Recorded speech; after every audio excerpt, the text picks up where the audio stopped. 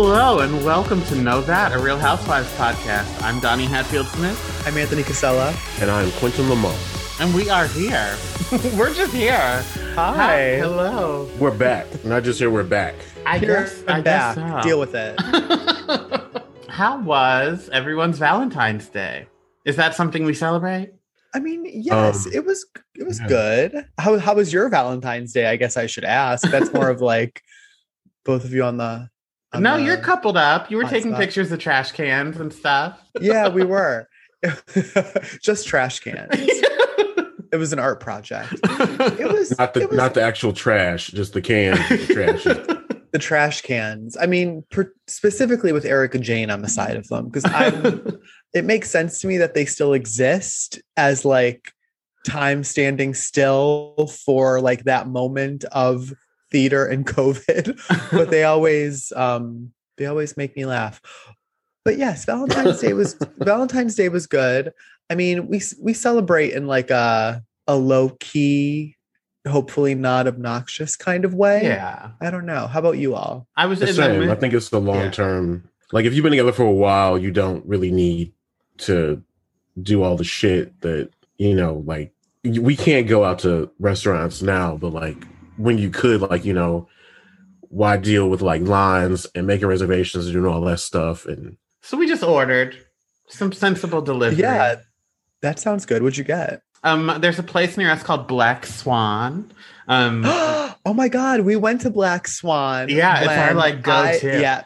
Yeah, that's where you took me when I came out to Brooklyn. Yeah, when I lived in Pittsburgh. So we just had it delivered. Thought of you. Nice. Yeah, that's this is a little bit about us to the audience. Yeah, that's when I came out to visit, went to go see Mariah Carey, and I got really, really, really drunk and dehydrated on wine, and that's where the story ends, I think.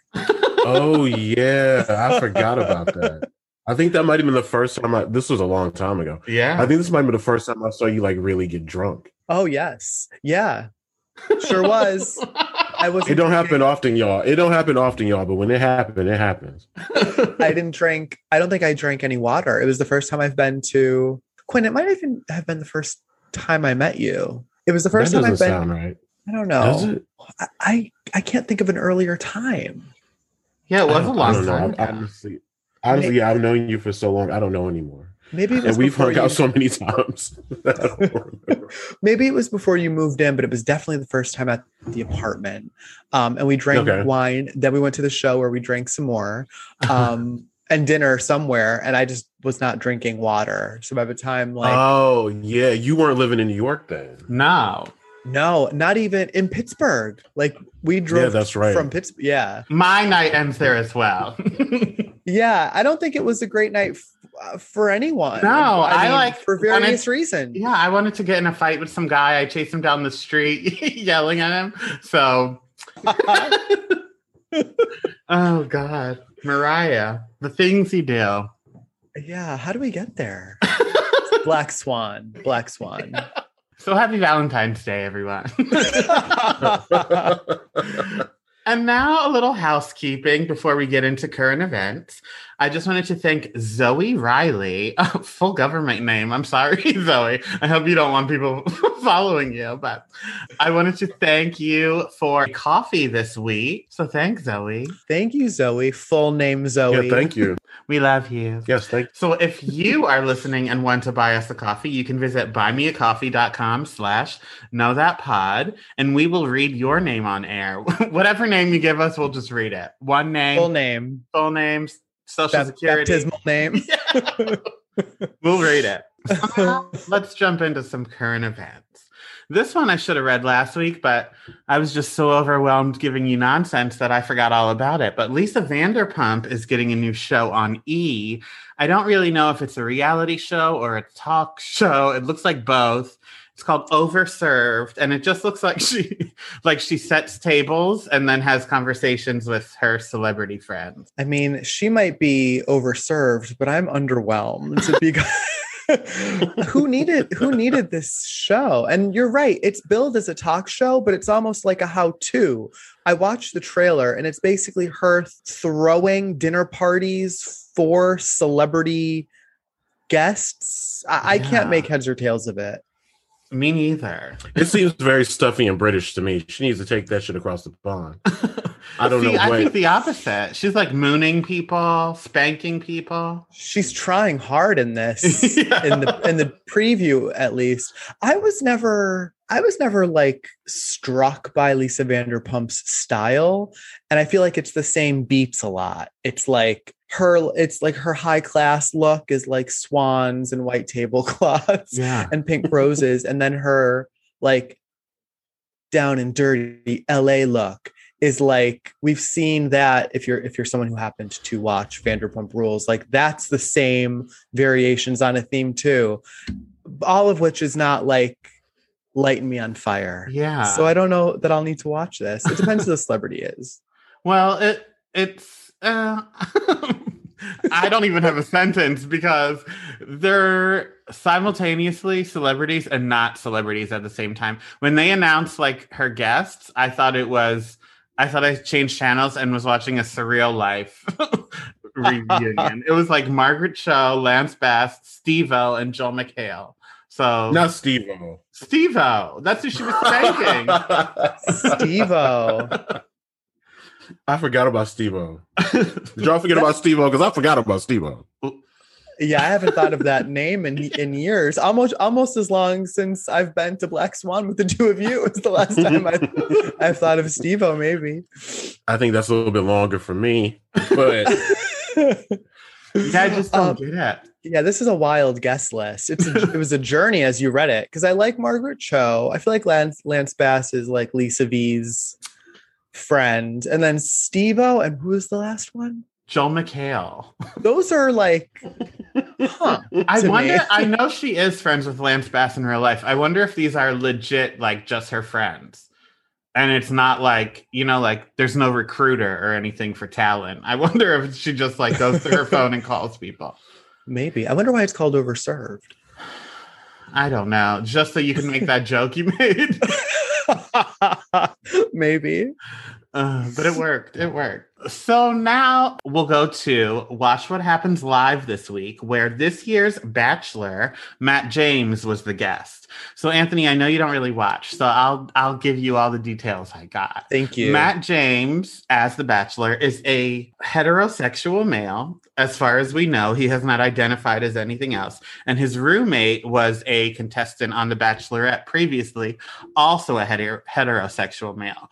There's been a lot of like racism surrounding this season because he's the first Black Bachelor. not to hear him tell it.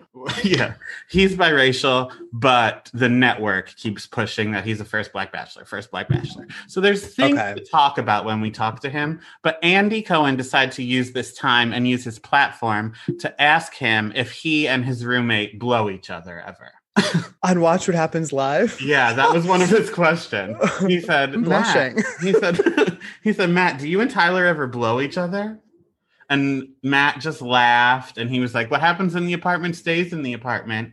But he's a good sport at least. Yeah. Wow. But nobody is really, I felt like I was the only one that saw it. I had to research to make sure it wasn't like an edited clip I saw, because nobody is like blogging about it, talking about it. And I don't understand why Andy is safe with things like this.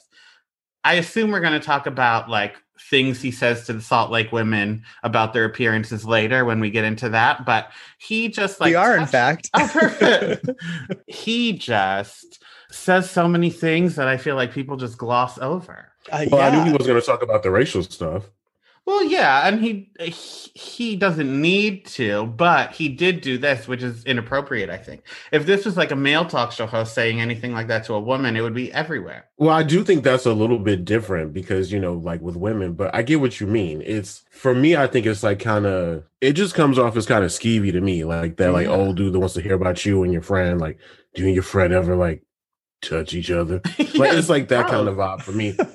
He's kind of like getting off on it in front of everybody, so it is weird because he's like that with husbands on reunions, and the husbands just laugh because like their wives are getting paid, whatever. But I don't know, Andy is I don't want to say a predator, but I guess I just did.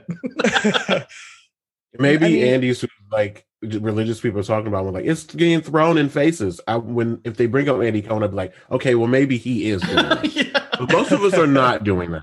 I mean, without knowing a lot of the context around it, and it doesn't sound like there is much because the question just seems to exist independent of any other like helpful conversations. And that's a shocking question. It almost seems like and I've seen him do this occasionally, but I've seen him do this to the Vanderpump Boys sometimes. There are two friends on that show, Tom Sandoval and Tom Schwartz, and he will ask them questions like this, not quite as just outwardly graphic as you said. Yeah. And I don't know that it's something that he should be getting away with. It almost seems like he's trying on his like Howard Stern skin to see how that works. But much like I will say, I didn't love even if they weren't his questions, the questions that he asked the Salt Lake women at the reunion. I don't love, it doesn't sound like I haven't seen it, but I don't love the sound of this question. Yeah. Sounds a little like you can't just get away with that because you're when you add to the gay man. And then when you get to the fact that he's like old enough to be his father, it's even creepier. Yeah. Yeah. And just because you're saying it to a straight man doesn't mean like, right. I don't know. It's not that like the straight man has to take whatever he has to take. I don't know how to explain it, but it just seems like beyond bounds. I agree because it is. It's one thing to be comfortable in your sexuality and to be like whatever. It's another thing to like actually have to answer a question like that on live TV, which I know was not like vetted with him. Right. So it's like all right now. Yeah. Yeah. I was sending it to like everyone. I was like, can you believe this? I hate him. Why does he say these things? And then nobody was as riled as I was. So I said, well, I'll use my platform to speak of it. Don't give me current events. Everybody's like, secretly, well, it would be kind of hot though. Which is fine. That's fine, but let's just imagine it. We don't need to ask him on national television. Agreed. Anyway, someone that's not just listening to things people say and has to speak up about it is Joe Giudice. So I mostly just put this in so that we could get Quinn on a tangent, but Melissa Gorga did an interview with Us Weekly a few days ago where she talked about her relationship with Teresa, and she said, you're damned if you do and you're damned if you don't. I'm going to don't from now on. I'm done. You will see. I'm literally sticking up for her. We did it wrong. So guess what? To each their own. I'm done sticking up for anyone. Now, Quinn, you never thought she stuck up for her anyway, right? I don't know. Like, here's the thing about that for me. I have certain expectations from people that I call family, and I don't feel like Melissa has ever hit those marks to me. Right. And I know Italians are supposed to all be about family, but that's not the family that I see here. Like, they fight all the time. They seem to gang up on each other. It's very weird to me. And for her to be, I feel like I always saw a lot of her getting in the way. Like, Teresa and her brother have an issue. Let's insert Melissa and take a side. Some things you don't need to be involved in when your sibling and their sibling, when your spouse and their sibling has a problem, you should just be like Switzerland. Like, hey, we know if it comes down to it, I'm on his side, but let's just try to stay out of this. That's not what Melissa does. Right. Melissa always uses it as a way to put in the fact that, oh, I don't like the way Teresa treats me, and to make matters worse. So I don't think she ever did much of anything anyway. So what is this threat? What does it look like for her not to stand up to Teresa? For Teresa, how different is that going to look? That's true. It does make me excited for the new season. Oh, yeah. Which I didn't need any more reason to be excited about because I'm at like peak excitement with the clips that have been released and everything. But I'm ready for this. And I'm ready too. I like when they're fighting. Melissa and her brother and Teresa. Melissa and Teresa with her brother. I enjoy that. And then when Melissa's sisters come, then she's unbearable. When she got her sisters backing her up, it's like, oh God, here we go.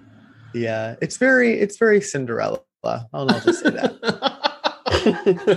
You're right. So wait, who's Cinderella? In this story, Melissa is Cinderella. We're moving on to the next subject. Oh wait, how? That's not what I thought. I thought you meant. Wait, what do you mean? Teresa was Cinderella. I thought Teresa was Cinderella, and Melissa has her sisters to team up on Teresa. No. Okay, I thought I was saying something like Whenever we see Melissa's sisters, they're always like, oh, it's not an exact equivalence because Let's those do are Patty like and Selma. There we go. They're Patty and Selma.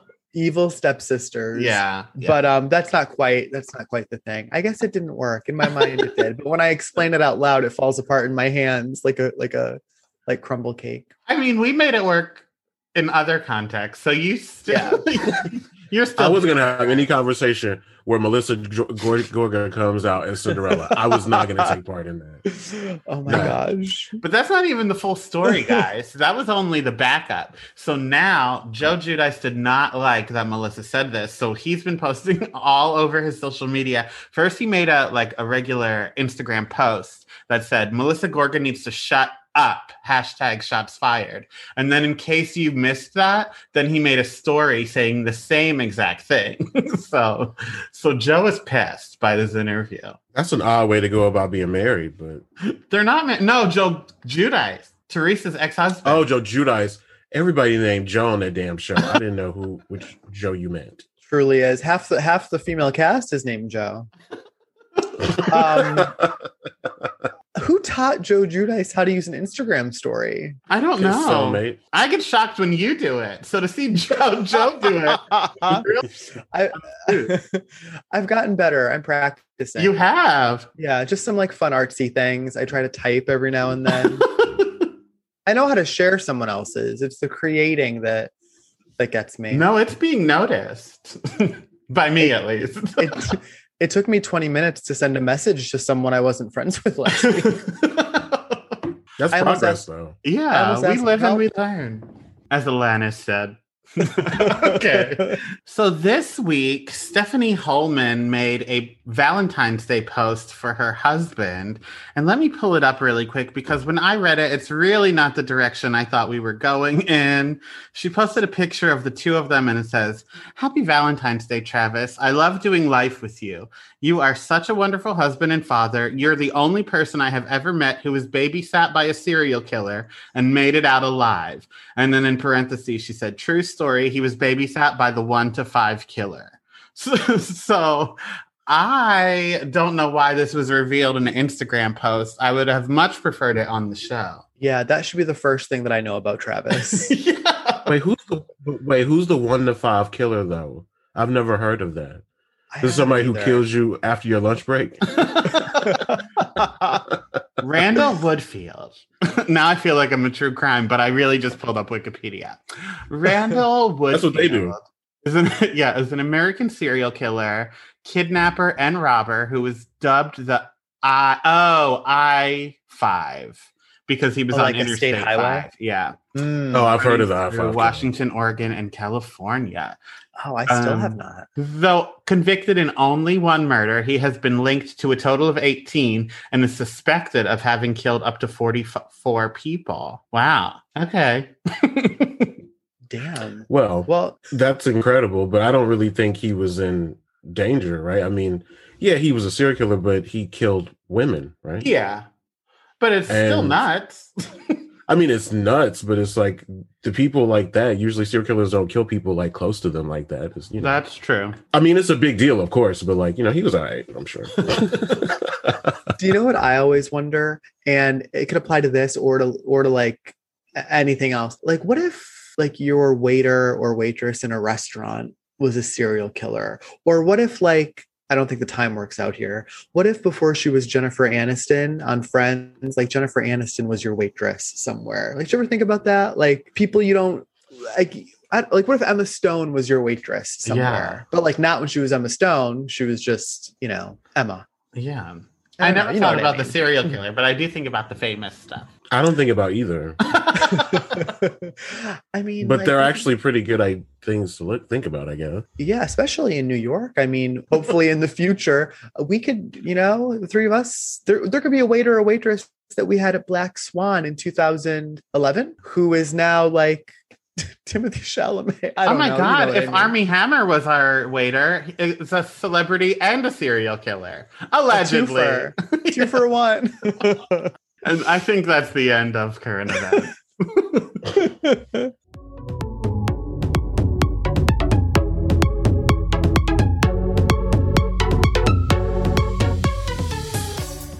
We are here with Richie Sky to talk about all of the episodes this week. Hey, Richie. Hey. Hey. Hi, welcome. Thanks for having me. And of course. And Richie can be found everywhere. I don't even know what to plug for you right now because you literally have everything. Every time I look, you're on Good Day DC. You have your own YouTube show. So whatever you want to plug, now's your time. Plug away. It's just anything DJ Richie Sky, honestly. Perfect. That's it. Just Google it and something will pop up. And whatever it is, just click it. And it all leads back to me. It's a good link. Just click it. You'll get to where you need to go. I ain't mad at that. All right, so let's jump in then. First, let's talk about Dallas this week. There's not too much to say, but we're going to find something. Stephanie this week went over budget buying lockers for inner city schools or whoever she's buying lockers for. She went over budget. So Travis jokes that they should whore her out. This is my only bullet point about Stephanie, but I think it's a big one. What are our thoughts? This is some real A+ storytelling happening in Dallas over here with this locker story. I'll start there. I just feel like this is the same storyline from season 1, 2, 3, and 4. I like Stephanie, and I like her a lot, honestly, but I just feel like this whole idea of getting from under his thumb is a little old to me at this point. And Stephanie, being a housewife for at this point 5 seasons, should have stepped into her power in some way, shape, or form by now. By season 5, you should not be being told that the money you're spending is not yours, because we know she's making money of her own to be spending. I remember in season 1 when they would lay in bed and go over the lists that he wrote for her to do. And she would be like, Travis, I'm not doing this. And I still feel like we're there in a way. Yeah. That's true. And then like the joke about, I'm guessing sex work.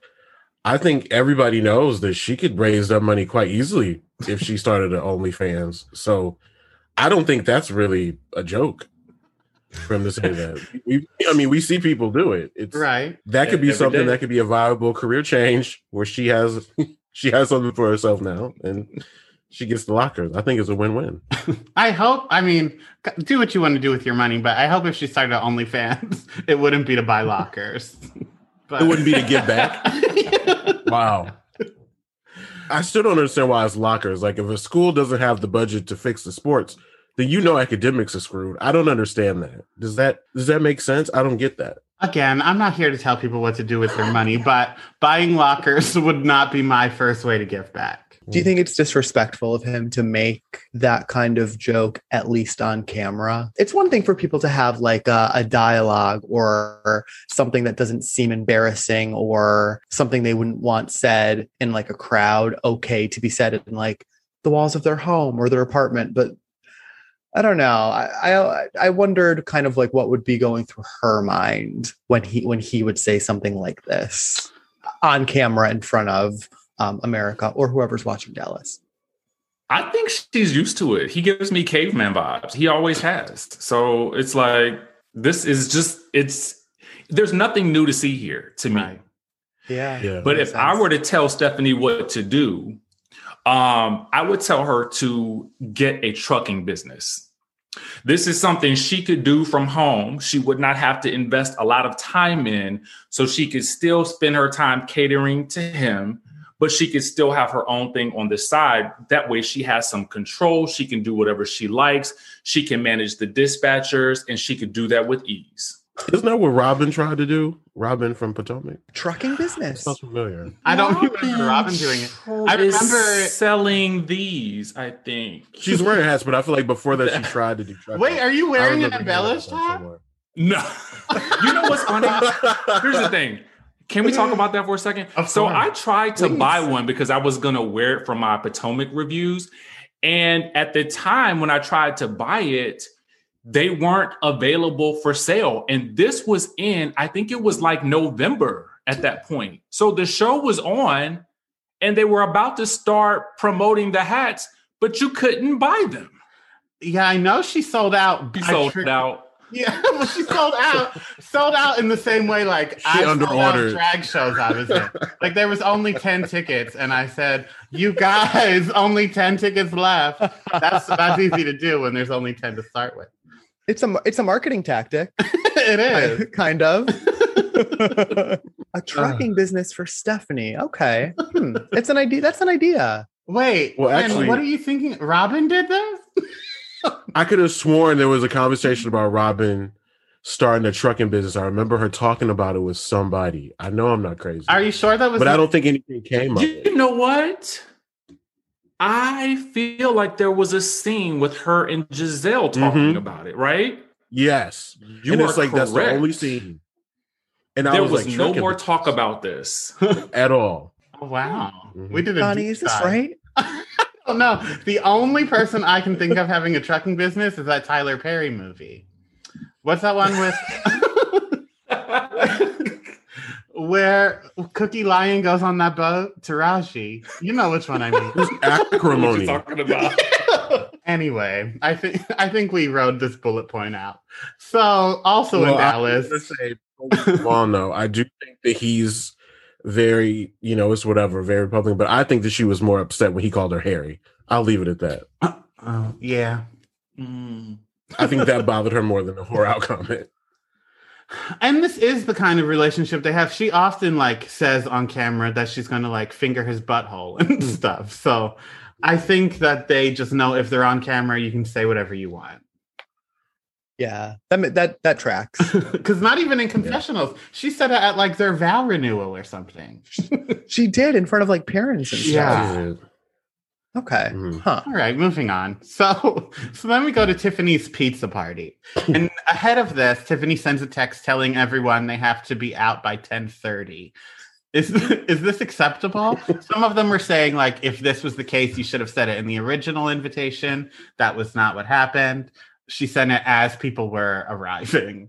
Honestly, I like Tiffany, so she could do no wrong to me. So if she said get out by 9:30 or 10 o'clock, y'all gotta go. She got work to do. She got lives to save. She got a real job. Yeah, I agree. And you have to think about it from they're doing a show point of view. So they could do what they could do what Garcelle or what we've seen other women do in the past when they have work, so they just don't show up to events. Tiffany's at least still doing this. She's just telling them, you got to go. I think there was a way to do this that didn't feel so, I need you out by this time. A nice, I'm thinking 6 to 10 or a half hour before you want people to leave. Maybe you say, guys, this has been a lot of fun. I have an early morning tomorrow. And then you're kind of laying the groundwork for half hour for everyone to kind of pick up and leave. There are options here that Tiffany could have taken, I think. Should she have been stretching and yawning when she said it? No. Yes. Yeah, something like that. Oh, that's what I do. That's my go-to move. Quinn is rude for putting that publicly on air. Donnie will tell somebody in a minute, you can stay as long as you want to, but I'm going to go to bed. No, I mean, a great way to do it is to say, so what are you guys about to do now? True. Because you're done here. Cute. I think there were ways for her to do this. And before we kind of branch off from that, I think this might speak more to what I would refer to as it felt like we were watching Tiffany learn how to socialize in a way that maybe there were other errors that she made, and this was part of that clump of, I don't know if Tiffany's done a lot of this before, which isn't a mortal sin, but we certainly saw a few missteps.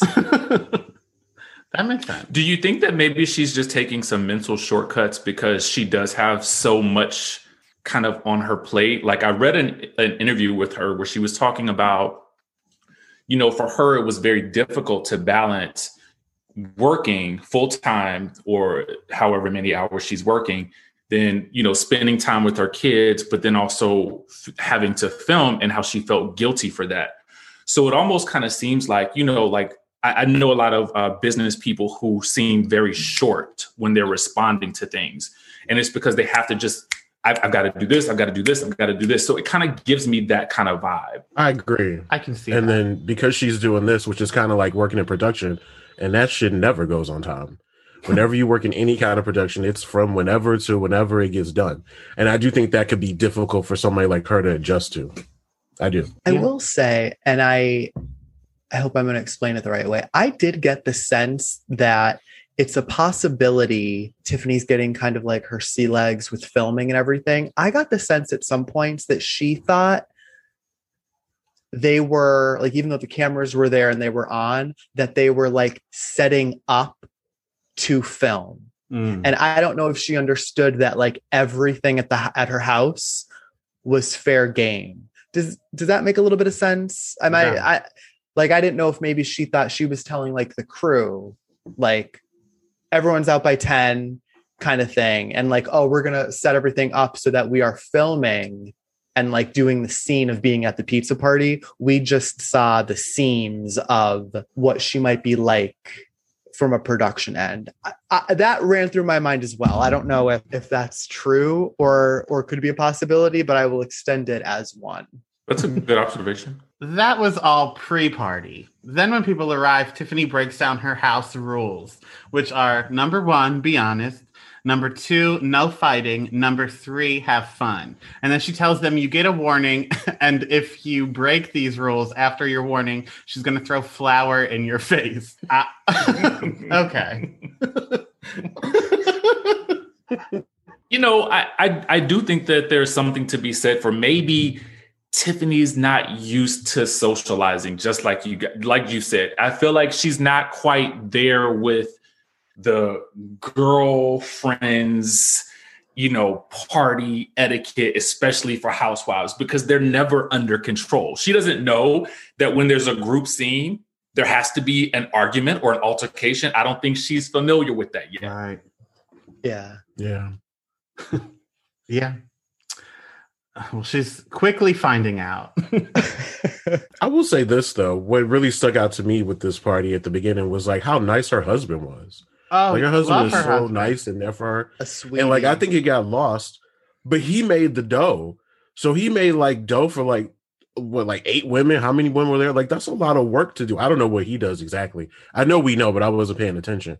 But like that, I think he has. That's not easy to do. trucking business. But like that's not easy to do. And he welcomed the guests, like he did all that stuff. He didn't complain. Like he's quiet.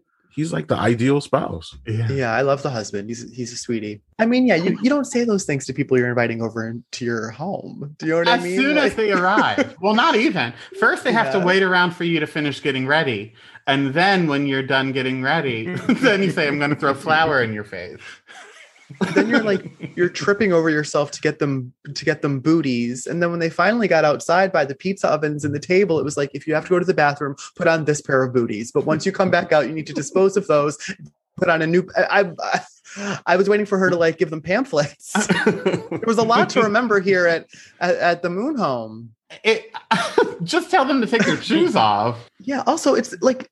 Can't it just be hosed down? Like, was there? I was like surprised there's no like outside bathroom, like near the pool or something. Like, I was surprised by that. That way nobody would have to go into the house. But I mean, she said like in her culture, she said you take your shoes off. Yeah. So I mean, they couldn't wear shoes in her house anyway. So is that really a new rule?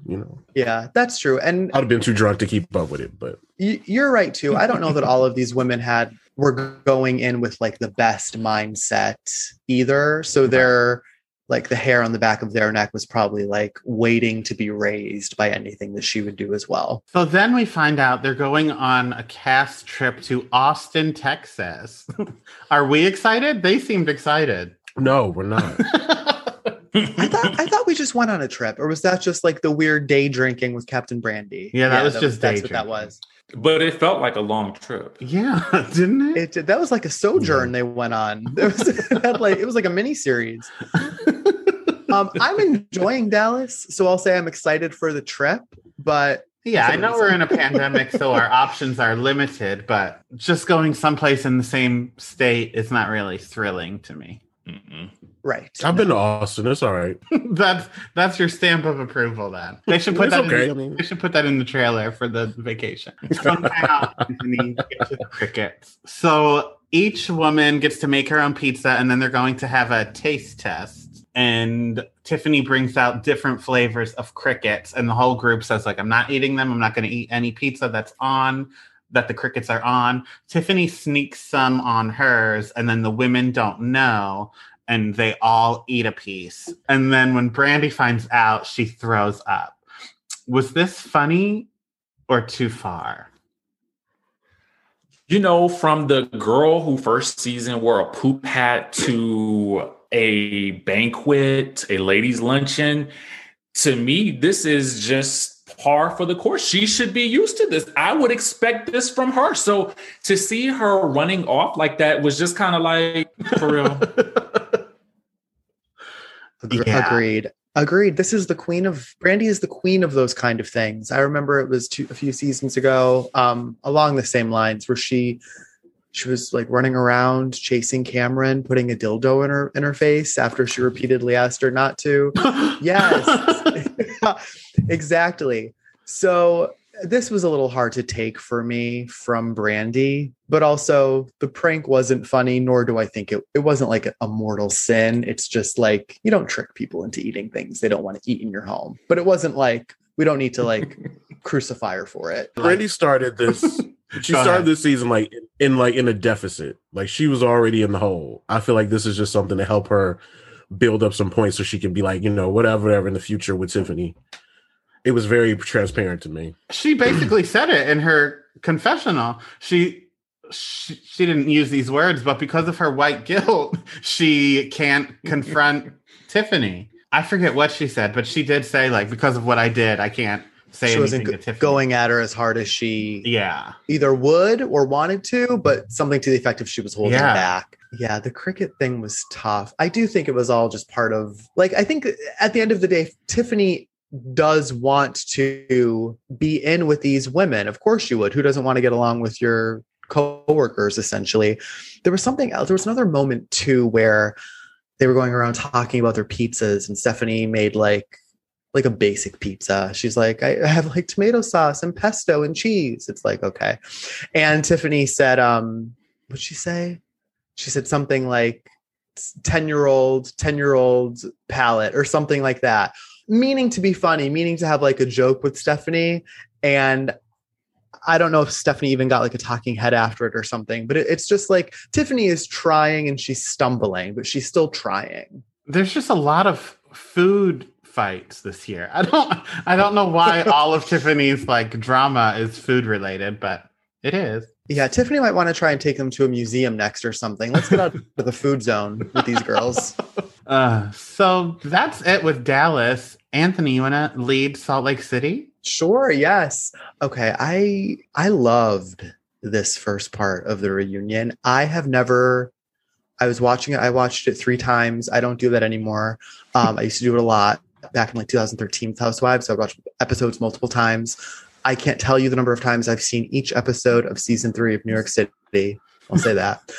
I watched this 3 times. This was incredible. Not only was this great for a first season reunion, you could put this first part, at least. There's no reason to believe the others won't be as good, hopefully. You could put this part up against like a Housewives in its 10th season. And like the reunion would hold up as being great. The set looked incredible. It was the first kind of non-ridiculous set I've seen in a while. I think like the New York set was pretty awful. Like they had weird carpets going in every direction. It was like a junkyard sale. I loved like the Winter Wonderland thing. Yeah, I just want to say that I loved it. What I didn't love, and I'm curious about how you all feel. I don't know that Andy should keep asking, even if they come from other people, the questions that he tends to ask about, like, who wants to be honest about their face work? Mary, why did your hair look so bad? Who, you know what I mean? Who wants to be honest about their surgeries? Is it time to drop these questions, even if they're coming from an audience? What do we think? I personally think it is. Listen, here's the thing. You know, when we're watching these shows, I feel like I'm watching because I want to see an extravagant lifestyle. You know, if Heather has the beauty lab, I can see Jen go and get her face plumped there. You know what I'm saying? Mm-hmm. So to me, I just kind of feel like it's insulting to a certain degree, because I feel like it almost makes it seem like it kind of comes across negative every time he asks the question about what they've had done, you know, especially the question with Mary and her wigs. Yes, they were bad, but They were. does he really need to go to the insult with their looks? Right. That's what I don't like. Yeah. And when they want to share it, they share it. We've seen like surgeries and face plumps and all of that on the show. So yeah, when they want to share it, they'll share it. And if not, just mind your own business. And then he didn't really do it this time, but I think it was Potomac when someone did answer, maybe Karen, she answered. And then he said, like, that's all you got done? Are you sure? Yeah. Qualifying the answers is not the look. Yeah. Asking It's the questions aggressive. isn't the luck. But Right. if they answer them, you can't like hold their feet to the fire. I also didn't love how many people did the question that got to Jen pass through, where it was like, for a woman in your 50s, you certainly throw a lot of temper tantrums. Like, I understand that might have come from, I mean, I'll assume it did come from someone else, and you know, those questions aren't made in like a Bravo factory somewhere with someone else's names on them. But even so, that passed through people who know damn well that Jen is in her 50s. Not that would be fine. But it just seemed shitty that it was even asked, or like that was the qualifier before the question. Do you know what I mean? Yeah. It was awful. We've seen it get worse with time, but I feel like Andy is trying to be above all of these women and simultaneously like throw himself in the mix, knowing that he's kind of untouchable. So like he wants to get down and dirty and like come for these women, some of which he clearly has biases towards, but then he knows that they can't really come back at him. Yeah. And if you can, like, if you, like when Monique said that, you know, she didn't need the job, like that's the worst thing you can tell him. Like he wants you to be beholden to him. Downhill and all of that. And that's, from there. It's downhill from there. I mean, there were other problems, but like once she said that, I was like, oh, she's gone. Like he's gonna. You can tell by the way he received that, he was pissed. So I don't know why he feels the need to do this with these women. I don't get it. I think he should stop. I think it's making him look very Ellen-like, honestly. Ooh. But it's like the kind of stuff they said that Ellen would do. Like it seems like mean and unnecessary. Like, you know, I did think that he spent a little bit too much time on Jen with that question. Yeah, I'm surprised that they still have, not that they still have Andy do the reunions, but I feel like there are topics that are coming up on these cities. I mean, most recently, Potomac, that Andy isn't equipped to kind of bring up, moderate, or that people want to hear him kind of talking about. Like, I can't believe we haven't gotten someone else involved in the hosting of these reunions. Certainly when big issues are cropping up on cities. I mean, not necessarily Salt Lake this year, but you would just think for a show about like female dynamics and friendships and things that in many ways Andy just doesn't really have any like entry into. I can't believe we haven't started like bringing someone else in. A woman. I thought we did. We brought in Mary from Salt Lake in the reunion. She did a great job. She was Didn't incredible. she? Yes. Let's jump to Mary, because there were two people who kind of like were shooting stars for me for this reunion. Loved all of them, but Mary is one of them. Has Mary ever been this like clear with her words, making sense? I was like completely impressed with her reunion performance. How did you all feel? I thought she was great. Yeah. I mean, she has years of being at the pulpit, over talking people and talking down to them. She's a natural. Like, and then she also is able to have, like, she has an emotional intelligence that we didn't really recognize she had. And then she just went on and flexed them bad boy muscles out there for everybody. And I was like, well, there is some method to the madness. This is what happens when you let her out of the closet. And we're better for it. True. She was on fire. I mean, two of what are probably the many points that she made that I was impressed with. When she told Heather, you have to find friends who are like friends to you, as opposed to just kind of like Heather saying she would always be there for Jen, because that's kind of what she does. And then the second was, forgive me, I forget kind of like the correct build up to it, but it was something comparing the way Heather and Jen interact and the way Jen and Mary interact. And I forget kind of like the lead up, but at the ending was Mary saying, I don't want to be your friend, Jen. That's the difference. Don't you get it? And I was kind of like, my mind is blown. Like that made so much sense. I'm very into Mary after part one of this reunion. Where was she this whole time? In the closet. In the closet. Yeah. In the closet. I was like good on Mary. Going into the reunion, I was like, I think I've done Mary.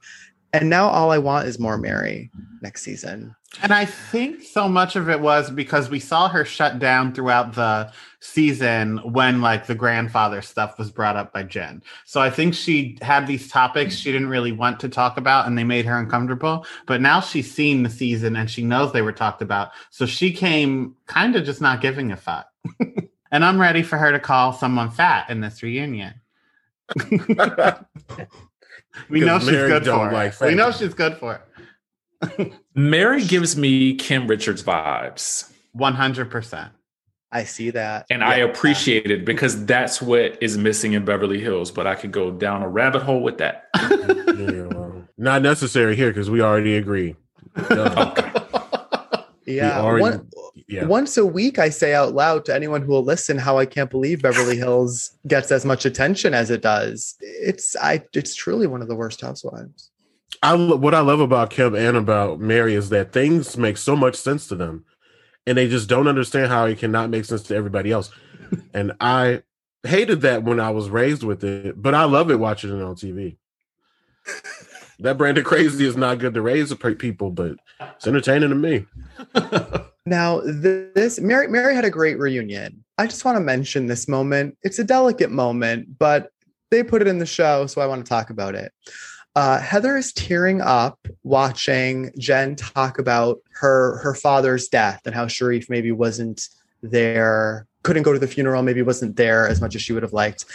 And Andy goes, Heather, you're tearing up. And Heather says, my dad passed away in April. And then Mary very quietly says, mine did too. And the cast was like, I didn't know that. And she says, yes, and smiles. I don't have a question. I just wanted to talk about that again because it's a very kind of odd moment. I didn't even hear it. Honestly, I didn't. I was so focused on Heather. I didn't even hear Mary say that. So that was a revelation just now to me.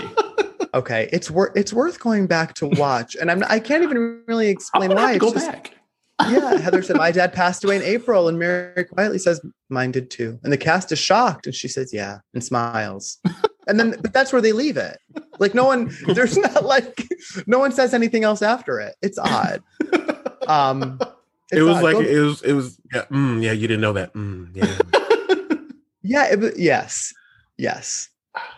I feel like I've stepped into some delicate territory. So I'm going to tippy-toe out of it and go on to my second kind of rising star. Guys, we have to talk about Lisa Barlow because I was hoping that's what this was about. Yeah. I have fallen in love with Lisa kind of as the season has ended. She kind of started like cresting for me.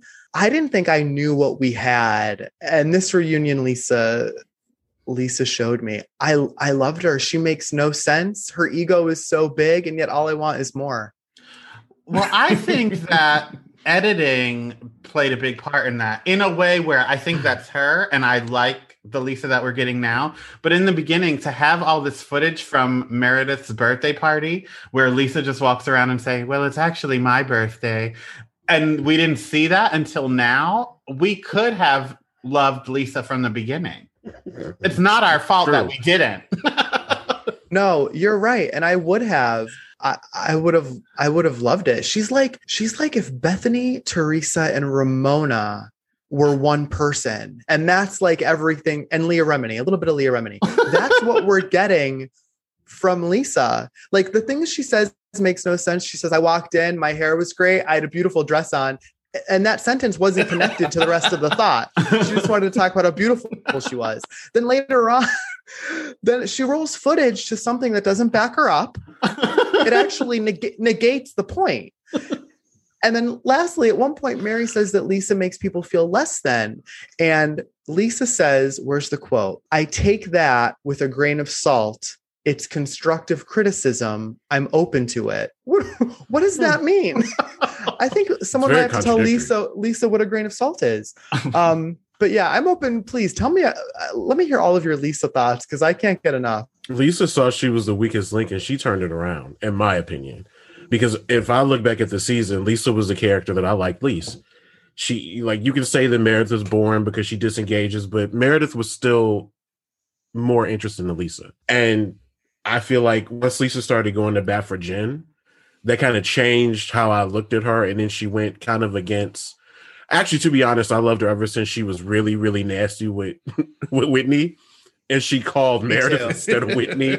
Yes. That whole thing, I was like, so you're going to play like that. You're going to act like she don't matter. Okay. So like, that was the beginning of me liking her. Same. I think that she saw that there was something that she needed to do and she's doing it now. And I'm glad she's doing it because it's entertaining as hell. That's why I think I think that Lisa went into this thinking I'm going to show the best parts of myself, and that's my business, my everything is thriving for me. But I also think that can work against you with production, because once production can zero in on something about you, then they're going to magnify that. We saw that with Wendy and the 4 Degrees, right? We saw that season with Monique and the 4 Homes. Mm-hmm. So they're going to take that and they're going to give you that character. And they gave her that I am perfect character. I am only concerned about my business character. But to me, Lisa needed someone to wind her up. And that was Heather and Whitney. And they did their jobs correctly. Unfortunately, it only happened right at the beginning and then right at the end. But then Heather stirred it all up again. All it takes is for Heather to open her mouth and Lisa is triggered. That's true. I personally love Lisa. I loved her even when they were giving her the perfect edit, or she was giving herself that perfect edit. But I like her even more now because I feel like now she has a reason to exist in this housewives space. Yeah, she's destined for greatness. Like I see her sitting next to Andy next season. I truly didn't know what we had. And it was like a flower like opening in front of me as these like last few episodes aired. Incredible. I want to dig in a little bit more to like what is going on with Lisa and then, you know, Lisa versus Heather and Whitney. Like what is that? Are they just on like different sides of the Mormon coin and it's clashing? I think that Heather and Whitney have this like kind of like takeover energy. They have really good things about them, energy that makes people like really, really like them. And I think that it comes in a way that Lisa can't necessarily do. Like they come across as like, you know, genuine and funny and relatable and everything that Lisa does not come across as. And I think that that's kind of like, you know, Lisa has her strengths, Heather, Whitney have their strengths, but they don't have what the other has. So they're like against each other. Like they'd be better suited as friends, but I don't know if that can happen because I think they both are jealous of each other, if that makes sense. I love Heather, but I went kind of like early in the season loving Heather. So my love for her has been sustained as we entered the reunion. But I felt like I could tell Heather went into this reunion with a little bit of like, people fucking love me energy. I felt a little bit of like a confidence with everything she said. And like the DM from Rihanna, she felt very like the audience was on her side in some ways. Not that that's a good or bad thing, but I felt like I could pick up a little bit of like that post first season. Oh, I didn't realize I'm the fan favorite kind of energy. Did you all feel that? I felt a little bit of added comfort from her, but I could not tell if that was because she had chosen very early on to exist in this space as herself. right? Mm. It seemed to me like she didn't come into this with any preconceived notions of what she was supposed to be as a housewife. She just presented herself and her issues. And I think there's probably a little bit of comfort in that when you do reality television, you've let the walls down and people have seen who you are and they love you for it. So I think maybe she went into it with a little bit of that energy as well. So it was partly, I think, some of what you said, that confidence, but I think it was also with the knowledge that I gave it all, to you guys, and I'm just here now. I wonder too, I think it was said at the reunion, kind of like going back to the Heather and Whitney versus Lisa. Is it just that Heather and Whitney are interpreting Lisa in kind of a different way than maybe Meredith or Jen do?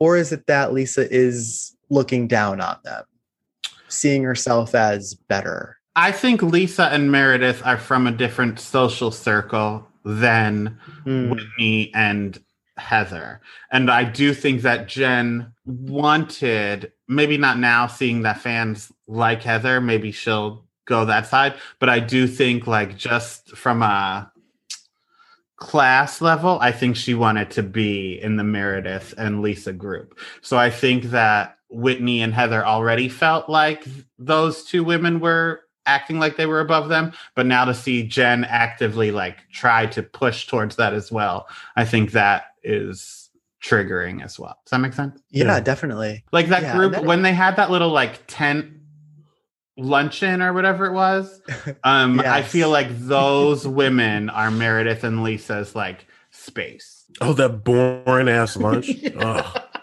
In the igloo. That lunch was so boring. Yeah. Yeah, no, that makes sense. And that is like that kind of, I it's not like class perception, but that kind of like divide as it exists is like a really interesting thing that's kind of like been brought up as a through line toward at least the last half of the season. I'm excited to see like if they kind of like where that goes and if people like rearrange their alliances based on the perception that the public has of them. Like, is now everyone, not Lisa, going to be like flocking to Heather to make sure that like they're buddies with Heather? That'll be interesting to see. Let's move on to Jen, who traditionally I've been hot and cold on as the season has kind of gone on. I like a more subdued Jen. Like Jen was giving us emotions. I felt like she was being honest. I laughed a little bit when Andy asked her if she offered an apology to Heather for, I guess, having to run after her. And in the moment, Jen goes, "I'm sorry, Heather." And Andy just goes, "I mean," that was good. That was good. That was funny. We finally learned what Jen does. It didn't make sense to me, but I guess I understand how it might afford her that lifestyle. I mean, everyone seemed okay with it. I was going to Google it, but I forgot. Yeah, all I heard was SEO, but she didn't even say that word. Like, that's just what I heard. That's what I heard as she explained it. Something with like shopping. Let's talk about Jen, Brooks, and Meredith. Do we think that Jen filmed Meredith smoking cigarettes? Well, go ahead, Richie. I'm sorry. No, I was just waiting to hear what you guys had to say because I'd almost forgotten about this moment. Nobody's acting like it, but is it more than a cigarette? Like, they're talking about weed, right? She wasn't just smoking a cigarette. Oh, I took it for its word and just assumed I assumed they got trashed that night. And like Meredith had a cigarette. This isn't something rare for Jen, though. Isn't Jen took a photo of or a video of Meredith at the hotel with that guy she was seeing. So I just instinctively kind of like I was like, oh, this seems like a Jen thing. Like I believed Meredith. Do you know what I mean? Yeah. But I'm open to hearing other thoughts. I'm just going to tell you what I thought. I don't know, who or if anybody here on the panel is a smoker, but I took it to mean like, oh, she was recording her smoking a cigarette. And I was thinking, who still smokes? And so I thought maybe it was that because I felt like people smoke weed all the time. So I didn't, I thought it can't be that. It's actually a cigarette and that's archaic. So I was like, maybe it's that. Because, they never typically show any of the housewives smoking cigarettes, but we've seen snippets of something that looks like it on New York with like Luann and Dorinda, but we never actually saw them. And then I think there was one time that we saw this really sinister scene with Lisa Vanderpump shaking and pulling the cigarette up to her lips as she was about to leave Puerto Rico. You know, I mean, Yes. so that's, I feel like the only it. time we've really seen it. Yeah, it's with Lisa and Ken, right? And they're outside just like, how did this happen? Like waiting for their plane. And then Dana lighting it with the candle, of course. Of course. Moment we can't. Yeah, which is So I guess that would make sense why Brooks would be mad about her smoking, because he wouldn't be mad if she was smoking weed. That's the way I took it. He does seem like that kid that would be like, you said you were going to stop smoking. I get that. I get that as a child. Like, someone might have to educate me if there's more than what they showed on the show. Did Jen attack Brooks on social media, or what was Meredith alluding to? Because they showed Jen saying, you're going to believe what a white privileged family says, but I didn't consider that I didn't consider that a Brooks specific attack. Is there more? He likes a lot of stuff that people say bad about Brooks. Okay. Oh, yeah. Okay. I do know. Is a like just as bad as saying something? Just in general, I'm asking. It's shady. It's shady. Okay. Like if I was going to block somebody, if I was going to block somebody for saying something slick to me, I'm going to block whoever liked it too. Both out. Is follow-up question where in this conversation, Meredith says, not kids are off limits, but some version of like, Brooks is my child, which he is, but he is not a child. Is Brooks off limits? No. Or is he? He's not off limits. Avery's not off limits. These are grown Melania people. is not off limits. No, I'm just kidding. So it's like, I mean, I get it. Like, you want to protect your kid in that way, but they come on TV, they sign the waiver, they're in the stories. I would never say anything bad about, any child under the age. I'll even say 18, under the age of 18. But you're in your 20s now, and you play the game, you win the prizes. And you chose not to go to college so that you could be on this show. Let's say it. So you're on the show. That now. really gets Donnie. That really gets you. That's not something you're gonna forget. I mean, he was learning e-commerce. Okay. I mean, it paid off for him. His $74 sweatpants were sold out online. So. Sold out. 10 pairs left, Maybe, you guys. maybe he could have had like a whole line though if he would have stayed at FIT or wherever he was. But he does get a lot of hate online. Like I saw him on Twitter. He was like, I'm in New York, and then somebody was like, leave. So it's like people do come for him hard on social media. This is a good follow. Okay, so a good follow-up question to me might be Brooks's fair game. He's an adult participant in this show. Even if he is fair game, does Brooks maybe get more hate than is warranted? Not that any hate is warranted. That's not kind of what I mean. Are people a little harder on Brooks than? I'm thinking of some other housewives' kids who are awful. I don't know if anyone will remember Shane Keogh, who screamed at his mother for attending his baseball game, and now the only thing I can think about him now is how attractive he is. So yeah, I know Shane's hot though. That's different. That's different. That's a different story. He's just his blood runs hot. He that's it. That's just good old all-American red-blooded stuff right there. I think Brooks is a different story. Brooks I think he threatened his mom with a bat, and the only thing I could think about him today is like, damn, her son was handsome. So okay, let's back away from that problematic thought. Does Brooks get more hate than he should? I think Definitely. It's easier to hate on femininity than masculinity. So like if Shane is doing problematic things, it's like brushed under the rug because it's not like a moment. Like even reality TV, if you think about all the like big reality TV moments, it's always women usually.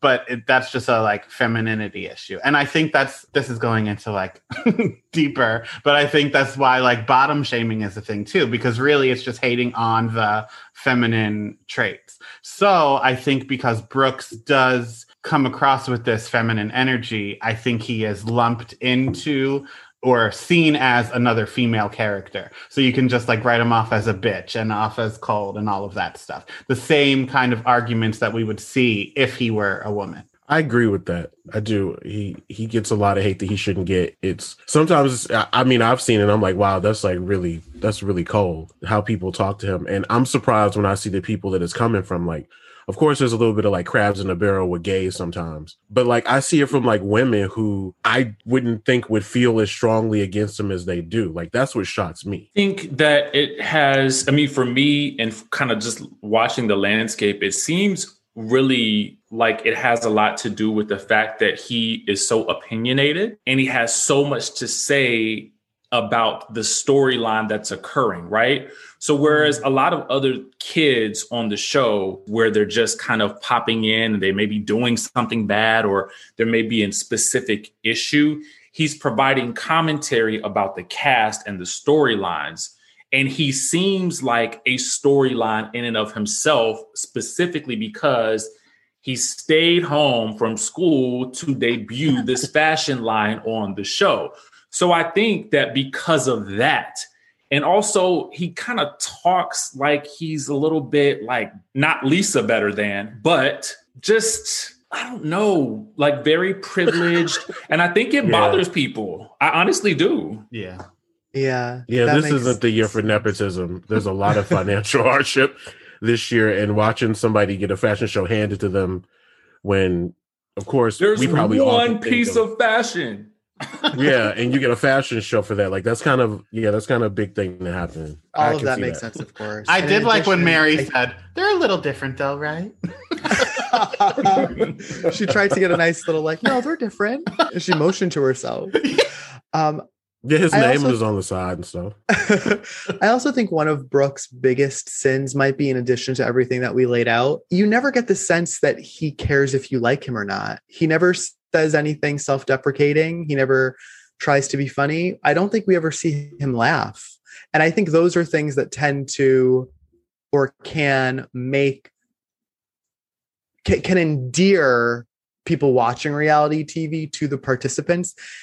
And I don't know if it's like to his credit or not, but Brooks just doesn't seem concerned with it, which is kind of like interesting because I think everyone wants him to be like maybe a funny kind of smart ass, but there's none of that. Like there's almost no humor at all, which might make his more obvious cons like burn a little more brightly. Yeah. But this is a great first part of the reunion. I'm so excited for the rest. I know we kind of jumped around a little bit. Is there anything that was on someone's mind about this reunion that I didn't mention that you want to call out or discuss? The Xerox copies. Oh my God, yes. It was a bad Xerox, babe. God, he dated himself, didn't he?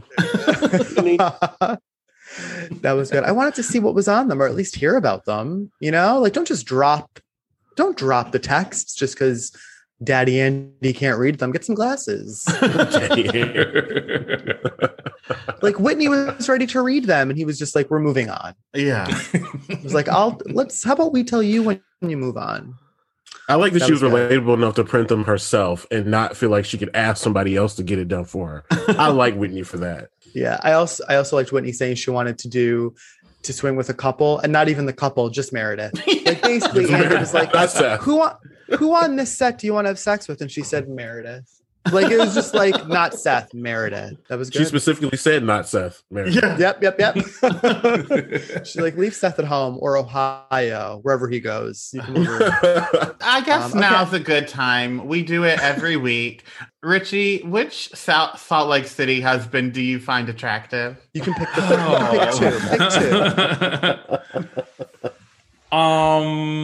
Let's see. Probably Coach Shaw. Of course. I think he's the only real choice here. And if you had to pick a second. Whitney's first husband that we never saw. Fair. The reason I think we played this game is because I've been very outspoken about my my like for John Attraction. Barlow. Call it attraction. Attraction to John Barlow. Attraction for John Barlow. John. What'd you say? What was that? I forgot about John. Does that change your Okay. answer? No. Just forgot about him. All right. And somehow Okay. you've answered Anthony's question. Fair enough. We had luck with our guest last week, and it seems like that's probably where it stops. All right, I think that's going to do us for Salt Lake for now. Quinn, take us to Atlanta. We start the episode off with Kenya and Marlo having a confrontation about the history of their acrimony. And they show Acrimony. That was that Taraji P. Henson movie. clips. Yeah, that's what I said. We made full circles here. You got full circle. Yeah. Okay, go So ahead. they show clips. They show clips to make the case for both sides, but there's really no conclusion because there's clips of them both being horrible to each other. So my question is, do we really think things will ever change between them? And do we really care if they do? I don't care. I honestly don't care. I do feel to a certain degree that Marlo has some need for Kenya's approval or attention for some reason. I can't quite say what it is. I almost feel like, and I hate saying this because I like Marlo, and I feel like she's much more interesting than what we've been given. But I almost feel like Marlo kind of needs a little bit of a leader on the show. And now that Nene's gone, I feel like Kenya's about to be it. That could be true. Yeah, I don't care if they repair whatever is broken between them. Like I don't really care. Because I think Marlo has said some pretty Kenya's no angel. I think Marlo has said some pretty awful things to Kenya. So it doesn't surprise me that Kenya has a wall up with her. And I don't know. There is something, like you said, Marlo wants Kenya to like her, but you can't kind of say awful things to someone and then be surprised when you don't have favor with them. So that's kind of like a would you expect situation. Yeah. I think Kenya only truly gets along with people that don't push back at all. So because there is a past, even if Marlo is sorry and wants to move forward, I don't think that Kenya is one to forgive people for ever crossing her. No, I don't think so either. I don't think Marlo's willing to do the penance that it would take to even get a couple of moments of niceness from Kenya ever again. Yeah. That dog won't hunt. I do. I think that because we do know that they become cool again. And I think that Kenya is strategic enough, and this is not a diss towards Kenya. I just think that she's strategic enough to know that the more players that she has on her side, the better, especially because the beef with her and Portia is not going anywhere. I don't know. I think she'd be better. I think I could see Kenya repairing things with Drew and going a different direction to get the numbers she needed rather than going back to Marlo, personally. I think Marlo has said things or whatever that I don't think Kenya will. She probably could forgive them, but I don't think she wants to. Well, right, Richie, you said they're cool now? Mm-hmm. Oh, They've okay. even posted photos together on Instagram. So I know that they made up, and I know that Marlo and Portia are not getting along now. So that's why I said I felt like this is strategic, and I feel like Kenya wants the numbers so that she can further continue to try to alienate Portia. But Portia also has the numbers, but in friends of the show only. Oh, I didn't know that. Johnny, edit that out so I don't look stupid. All right. That's interesting. That's interesting though that Marlo and Kenya are on good terms now, right? Mm-hmm. Yeah. You said okay, interesting. Never thought I'd live to see the day, but it's snowing in Texas, so hell froze over. Maybe Now I do care. I'm happy. so. So now another thing that's going on during this outing with no chaperone or host or whatever, Kenya decides to go to bed at 9:30 p.m. without saying anything to anybody. Not coming down. She says she's gonna be with Brooklyn, and this of course upsets. Oh, he got receipts. Okay. You wow, fun. Oh my god, they Marlo. look good too. Wow. Yeah. Whose page is that? Very on? wrong of me. Kenya's. Well, It was from October 22nd. Oh, wow. I can't wait to watch that fall apart. So she goes to bed at 9:30. She says she's gonna be with Brooklyn. So the rest of the ladies get upset by this. They try to like have fun or whatever. Candy goes to talk to her. She tells Candy she's not coming down. All the ladies get upset, and then they all decide to go to bed too. So now we get this theme that we've seen kind of in like Potomac too, like the women get upset because they're not able to bring their children and somebody brings their child. Like, what would a girls' trip look like with the children brought? And would we want to see this? No. You know, they did it last season when they went to, where did they go? Whatever the cast trip was, didn't both Kenya and Portia bring their daughters on one of those trips, I believe? We never really saw them, so I feel like it can be done. So if everybody brings their kids and then everybody brings a nanny. Yeah. Yeah. I mean, you know, I guess it kind of depends on what the rules are for this whole situation. But then there's this other side of me that thinks, you know, for some of them, I'm sure, and honestly, like in the back of their mind, wouldn't you want to get away from the kid for just a weekend? Like, I get the mommy guilt of it all, but there has to be a certain part of them that wants to just be free for a second, if they can. But maybe it's because they get to be free quite kind of regularly because of the show, right? I do think part of it's because they don't get the option to. I think if they had the option to, they could say like, no, I want to be free this week or whatever. But now that they weren't even given that option, it kind of gives them the power to take that stance and have that higher ground, saying like, you're pulling me away from my baby. Whereas they might not have wanted to be with the baby, but now they can not even act like, I'm sure it is an issue to see this woman with her baby when you don't have yours, but I'm sure the freedom is nice as well. So girls trips with baby options. Yeah. Yeah. I don't, I think the first time we saw it was Potomac, and now we're seeing it in Atlanta. I don't love, and I hope there's no kind of impetus to continue this kind of let's let so-and-so bring her baby, but like we'll only give it that option to her, like from production's end, or whoever from behind the scenes is saying like, Kenya, you can take Brooklyn, but that message isn't getting across. You know what I mean? Like, I don't love the mining of story for something as delicate as mothers' emotions when it comes to guilt and their kids. That just feels like an ugly place for housewives to go. I felt like it probably popped up organically on Potomac. I'll give it the benefit of the doubt and say it popped up organically on Atlanta. But I hope this isn't something where it's like in other cities, now we're going to kind of lay the groundwork for this story. That just feels ugly to me. It's a delicate kind of thing. Well, hopefully it's like fool me once, shame on me, fool me twice, shame on, or opposite. You know what I'm saying? George Bush here. If I was a housewife in a different city, you saw this happen twice now. So like if I was invited on a vacation, I would say, can I bring my baby or not? Is anyone else bringing their baby?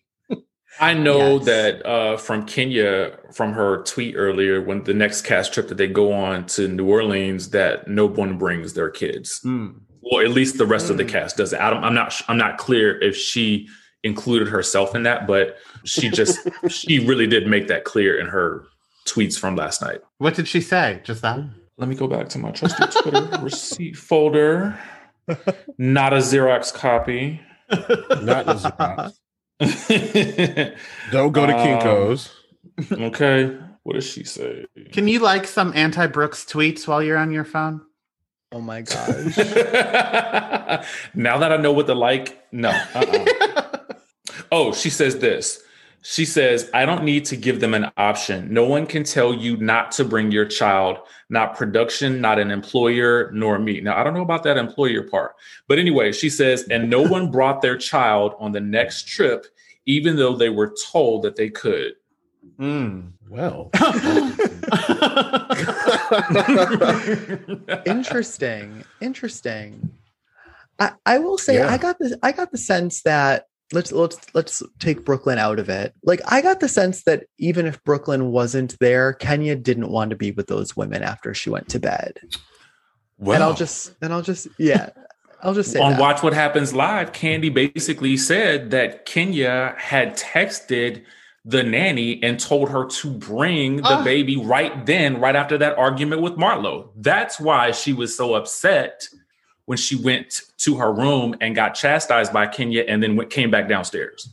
Oh, wow. Interesting. All right. Yeah, I think Kenya just kind of... info. Yeah, Kenya just seemed like she was taking her toys and going home. She just didn't want to be with the women. Yeah. Yeah. And then they used her words an odd against... way to do a trip. It is, but they used her words against her too because she said, let's play a game. The game is count to 3 and go to bed. But then just because she said the word game, then they said later, like, you said you were going to play the game and then you didn't. But in her head, she never was going to play that game. The game was take your ass to sleep. So then the next morning, she gets confronted by Candy. I guess you can call it a confrontation. And Kenya breaks down and says everything that I feel would have been better served to be said to the women that she was spending this time with if she wanted support. And Candy says she's going through a lot. So do we feel that Kenya being more vulnerable in this situation, would it serve her purpose better to be that way with these women and not just, basically until she can't hold it anymore? And only doing it with like somebody like Candy. Like, should she trust these women enough to open up with them like this? What do you do when you have to go to work, like she has to go to work, and you're not in the mindset for it? Which clearly I think was the case for Kenya. I think had she opened up to them earlier on and just said, listen, this is what I'm dealing with, and it's by circumstance, it's not by choice. I think that they probably would have rallied around her to help her with making the plans. But, Kenya has a way of, unfortunately, alienating people and doing things that tend to only serve her benefit, such as ordering lunch for herself when she is hosting a group of women. That order could have easily turned into, ladies, I'm ordering lunch. Give me your orders. Whatever that may be, so because she has that problem, it's hard for them to connect with anything that she says or does because they're always looking at her through a veil of suspicion. Definitely. I'm probably skipping ahead a little bit. Kenya doesn't inspire the village to want to help her. Like, she doesn't inspire village-ship from people. Right. Yeah. So she wants that, but there's a little bit of like, she has to give a version of that. Or of course, show her emotions, be honest with the group. And it's probably hard for her to be honest with. It seems easy for her to be honest with people like Candy, Cynthia, everyone else, and who's the one she's in love with? LaToya. I'm sure it's easy for her to be vulnerable with LaToya as well, maybe to an extent, but I don't think.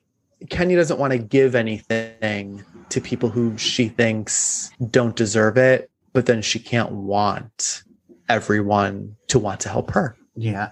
And it's a shame. It's a shame because I don't think Drew came from a bad place when she brought it up at dinner. So Kenya needs to not feel so attacked and pick up on that, like who is not on my side, but isn't coming from a bad place. Portia, she had, she was on her phone and she was clearly doing whatever she was doing. Marlo, same thing.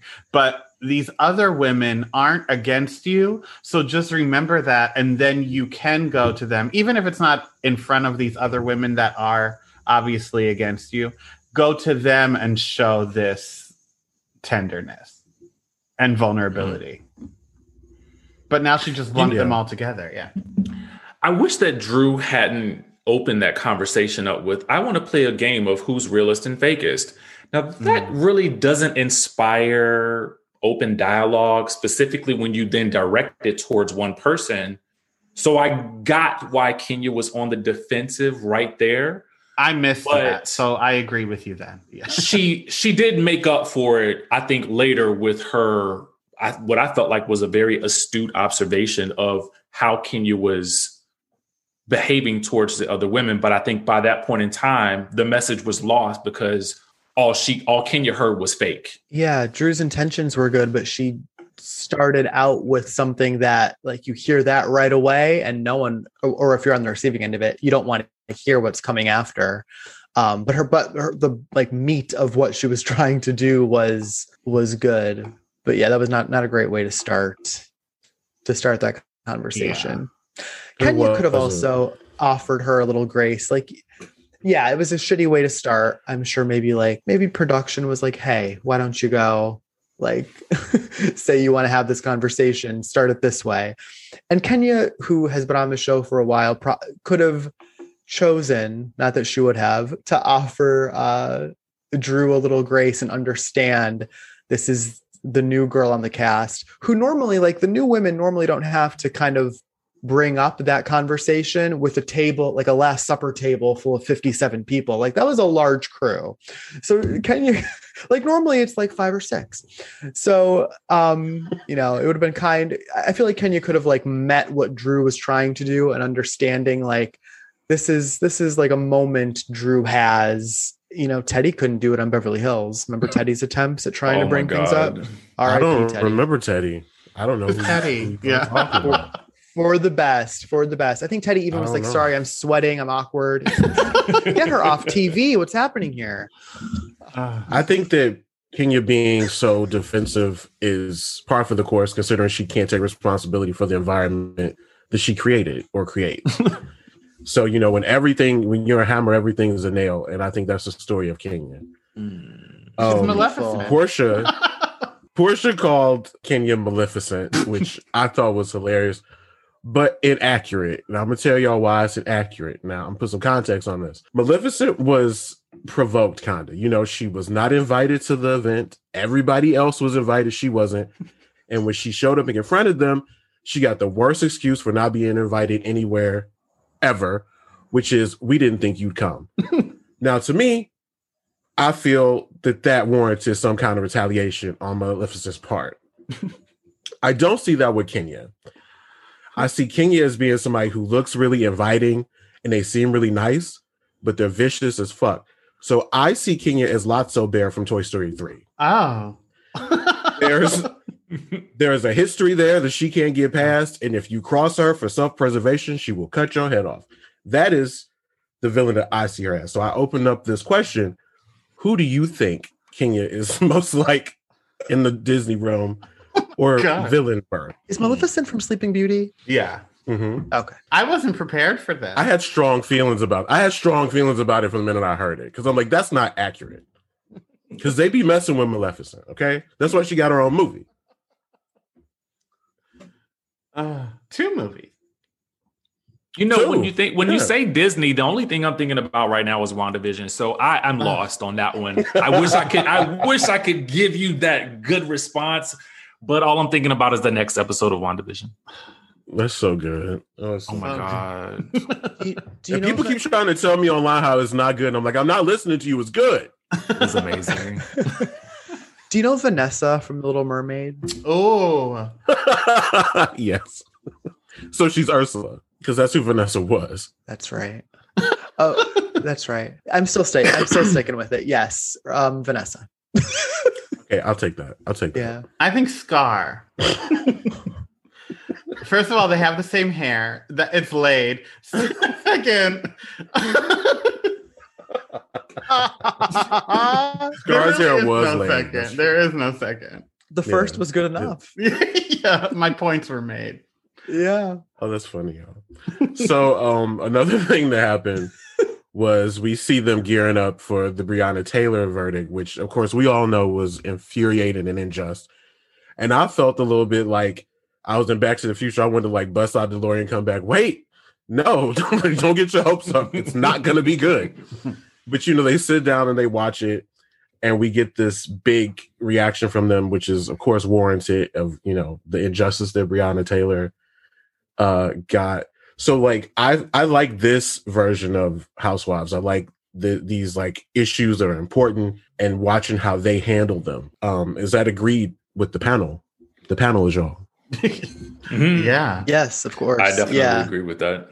I like that they gave it the moment that it deserved. Yeah, and they let kind of each of the women, I believe every one of like the main cast got to have at least like a confessional or kind of give their opinions and feelings and frustrations. And yeah, I like when they show things that are real, that are really happening in the world. You know, I like it on the show. I think it's good for it to be on the show. I agree. I know when the season first started, I know a lot of people were saying like, this should be its own spinoff, but I do like that it was woven in.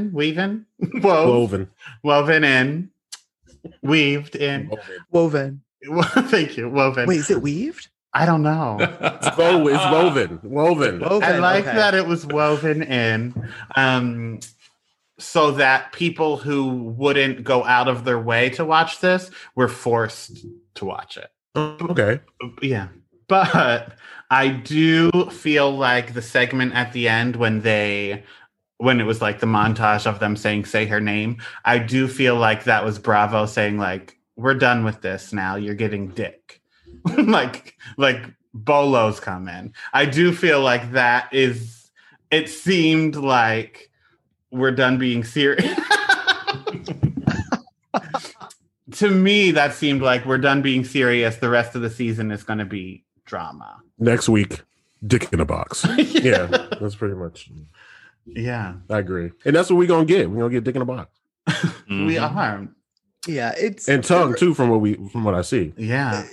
Yeah, I like that. I mean, it's hard to jump around from like getting ready from Bolo, from Breonna Taylor, from like fighting at dinner. Like those are hard kind of jumps to make, but they're all a necessary. Yeah. Yeah. And I do like that, Donnie. I think what you said was that, you know, these are real women and these are Black women, and you can't just tune in to get them like being shitty to each other at dinner. We're not going to like lift up the like the Breonna Taylor parts and put it in a special just because like it might be sensitive for you. Right. So I do like that. I agree. Well, and that wraps up Atlanta. All right. Does anyone have any final thoughts before we go? I think that was probably my favorite episode from this season of Atlanta. And I kind of wish that they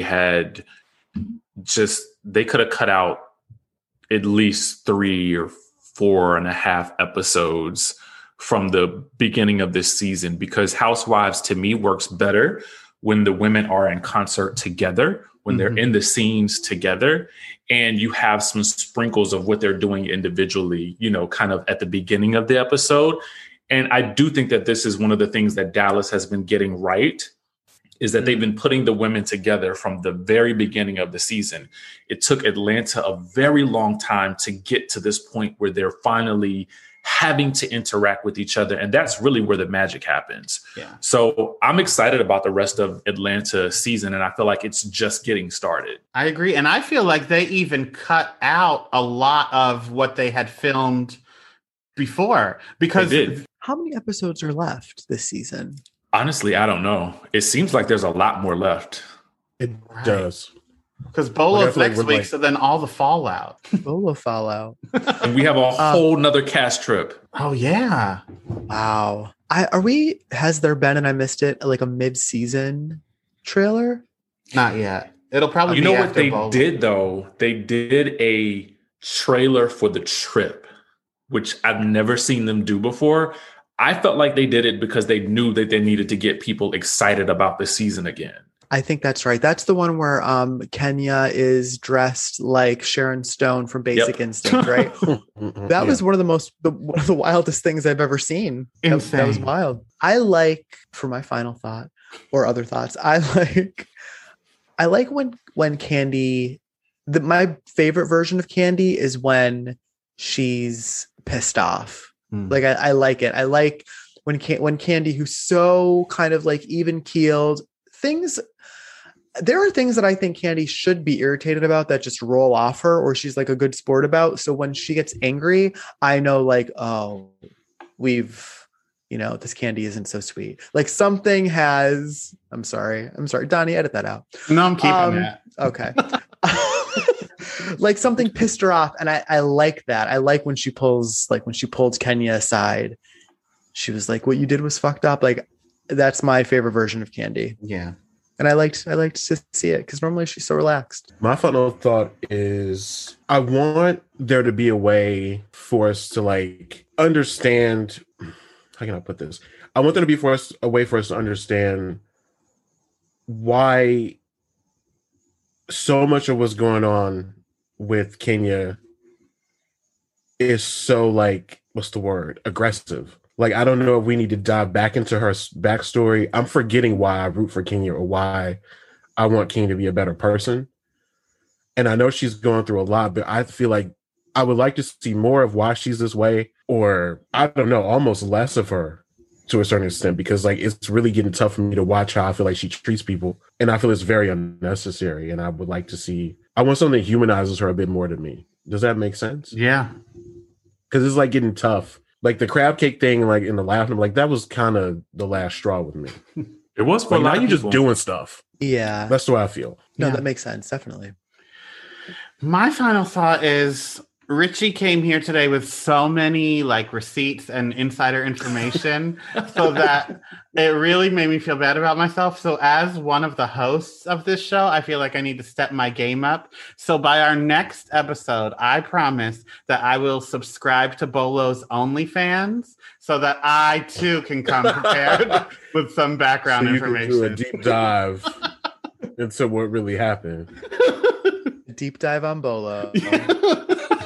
He probably had a Valentine's Day sale. You should have did it yesterday. I Bolo should have. I deck. didn't think. I know, but I'll go deep on that. All right. So with Wow. that, Richie, thank you so much for coming. Thank you guys for I had having a me. lot I had of a fun. blast. Me too. It was Of course. great. Thank you for coming. This was fun. Yeah. You used everything on that table in front of you as a prop dick. So we I will. We really I will do appreciate that. your showmanship. There's a lot of phallic things around you. Yeah. That was very, very like SNL, like all your props in front of you whenever you needed them. So really quick, just let people know where they can find you. It's everything DJ Richie Sky. So Instagram, Twitter, TikTok. I have like 2 TikToks, so you can follow that, and YouTube at DJ Richie Sky. Two Dude, TikToks, y'all. What do you do on them? On both of them? You know, I don't remember. No, he means he's only made 2 videos. Not he has 2 separate TikToks. Oh. Oh my God. I I'm thought sorry. you said 2 separate TikToks. I was like, what? I thought you had 2 separate accounts. No, I have 2 TikTok videos. I understood. Okay. That I'm makes sorry. more sense. I'm sorry. I'm like, what are you doing in these videos? No, I thought you meant like 2 separate accounts. Got it. Okay. All right. Everything DJ Richie Sky everywhere. All TikToks. These are everywhere. All TikToks. Anywhere. So before we go, let me just say, liking a mean tweet is just as bad as tweeting it yourself. Know that. Thank you All for right. listening. True. If you'd like to support the show, be sure to visit buymeacoffee.com/knowthatpod. If you want to join in on discussions about the episode as they air in real time, you can follow us on Instagram and Twitter at knowthatpod. You can also follow me personally at Real Donnywood on Twitter and Instagram. You can follow me, Anthony, at Anthony F. Casella on Instagram. And you can follow me at Quentin Lamar on Twitter. Continue to listen and subscribe for free to Know That, a Real Housewives podcast on Apple or wherever you get your shows. Bye. Bye. See ya.